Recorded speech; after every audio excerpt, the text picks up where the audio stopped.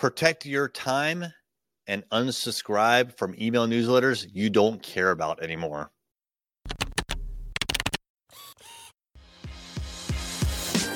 Hey there, I'm Eric Olson.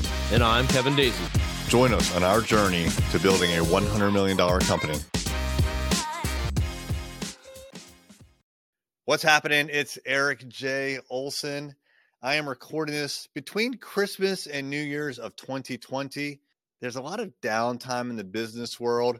And what I've noticed is that I've gotten a lot more email communication from companies that I frankly forgot about.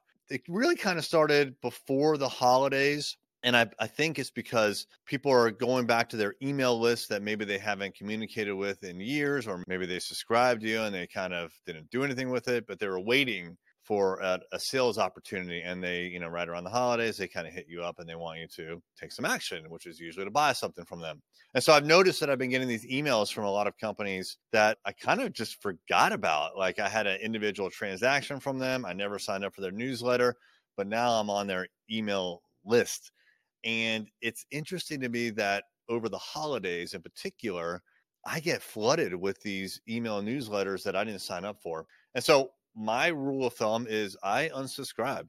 Now, here at Array Digital, we have an email newsletter and people can unsubscribe, and they do all the time. But we also don't just add people when there's some sort of transaction that happens with them. We don't add them automatically, as an example. If they're a prospect or a client, or if they buy something from us, they can opt in, but we don't opt in for them. And we actually have turned on double opt-in. So like whenever someone adds me to an email newsletter that I didn't ask for, I don't feel bad at all about unsubscribing, because I need to protect my time and attention to my inbox. And I need to put up just a couple of walls. Like I don't want to get 5 or 10 unsolicited email newsletters that I didn't sign up for every day, that just looking at that long list in my inbox can stress me out. So I keep a real clean inbox and I unsubscribe from everything.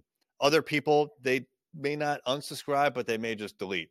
And I've done that in the past too. But what I find is that I delete. I keep deleting these emails from these people. And I think it's just a much better tactic to unsubscribe. Another tactic, if you wanted to kind of clean up and didn't want to go through the trouble of unsubscribing, is you could flag them as spam if you wanted to, but I don't think that's the right approach. Now, Google and Gmail will allow you to do that. You can filter any email or mark any email as spam. I'm sure Outlook has the same feature, although I haven't used that in many, many years. But I don't consider those things spam if I did have some sort of interaction with the company. Now, if I don't know who the hell they are, and all of a sudden I'm on their email newsletter, or worse, I just get some spam without the inability to unsubscribe, then I will mark them as spam. So I guess the lesson learned here is, like, when you start to see these emails roll in, especially if you get 2 or 3 from a company and you delete, take some time to just unsubscribe. It's usually very, very quick, but you take that one action and you should never get an email from that company again, or that product line, whatever you're unsubscribing from. Protect your inbox, protect your attention, keep focused on what's important, and you can do that very easily in your inbox by unsubscribing. How much more successful would you be if you could harness the experience of a group of successful business owners? Well, that is the exact group of people that we have in our Business Growth Mastermind.